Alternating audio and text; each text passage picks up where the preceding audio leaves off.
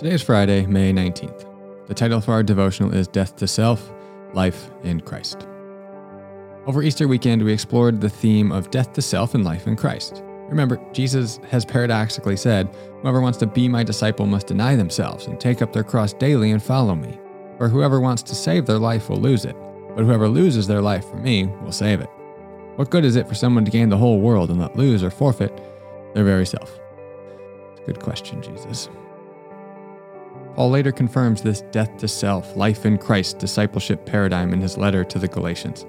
Galatians 2:20, "I have been crucified with Christ, and I no longer live, but Christ lives in me."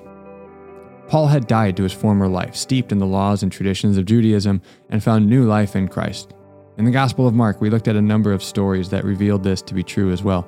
Simon of Cyrene, the Roman centurion at the cross, and Mary Magdalene. Simon literally carried the cross and likely became a follower of Jesus after this day.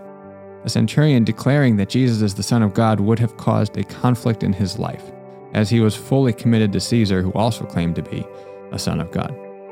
Mary Magdalene left everything to follow Jesus and help in his ministry. All three of these characters are a picture of death to self and finding their life in Christ.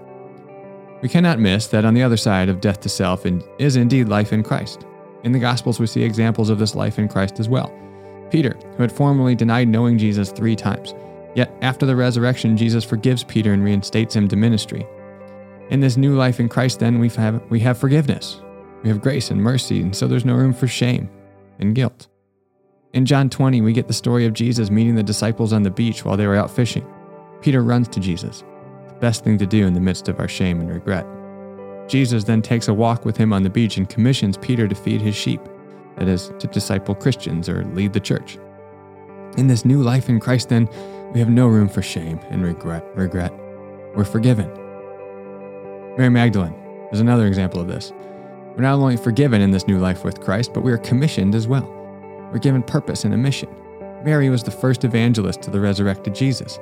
The disciples didn't believe her, but she was given a great task. Women's testimony wasn't permissible in court in that day, yet she is commissioned to be the first evangelist of the resurrected Jesus. She is a beautiful picture and story of the mission, the purpose that we have in following Christ as a part of this new life that we have in him. For reflection time today, which biblical character mentioned above do you connect with the most in your story? Is it Peter? Is it Mary Magdalene? The Roman centurion? Simon of Cyrene? Imagine yourself as one of those characters in this story and adopt the same level of death to self, life in Christ paradigm for discipleship.